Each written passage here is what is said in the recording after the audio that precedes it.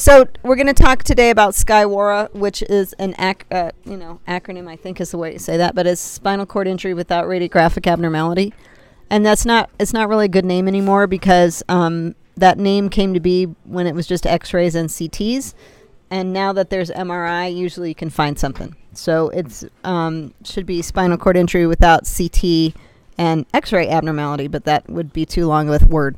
So anyway, this is predominantly in kids, and kids have different spinal cords that make them more prone to this because they have a couple different things. They have a head that's too big for their body, and so it acts as a fulcrum to pull their neck over. Kids that have Downs are even worse because they have very loose ligaments and a weird structure at their spinal cord skull base, so they can easily pith themselves. And then they have in the annulus, the part of the disc, it's got more water content than an adult, so it can actually expand and contract way more than an adult's would. Plus, they have the growth plates in the spinal cord, which they can fracture there easier. Most of the time, if you have a kid who's under 8 years old that has a non-focal neurologic exam, the chances that kid have a cervical spine injury is almost zero, because most kids who have a cervical spine injury under that age are going to have neurodeficits when they present.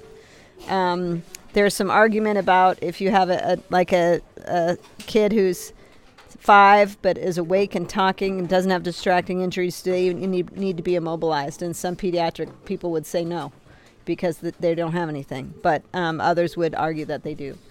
But the thing with Skywara that's scary is that they can come in and they can have just little transient neurodeficits, like a little numbness, a little weakness, and then it's gone by the time you see them or shortly thereafter. And then they can progress to devastation. So don't always take their initial clearing to be a good sign.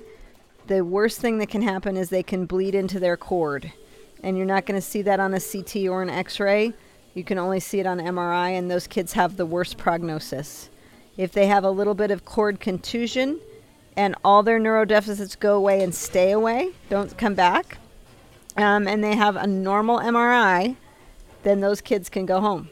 But you have to have the MRI added if anybody has any kind of neurodeficits in order to clear them. You can't say, oh, we did a CT and their leg weakness is gone now, we're good. They have to have an MR before you can call them good.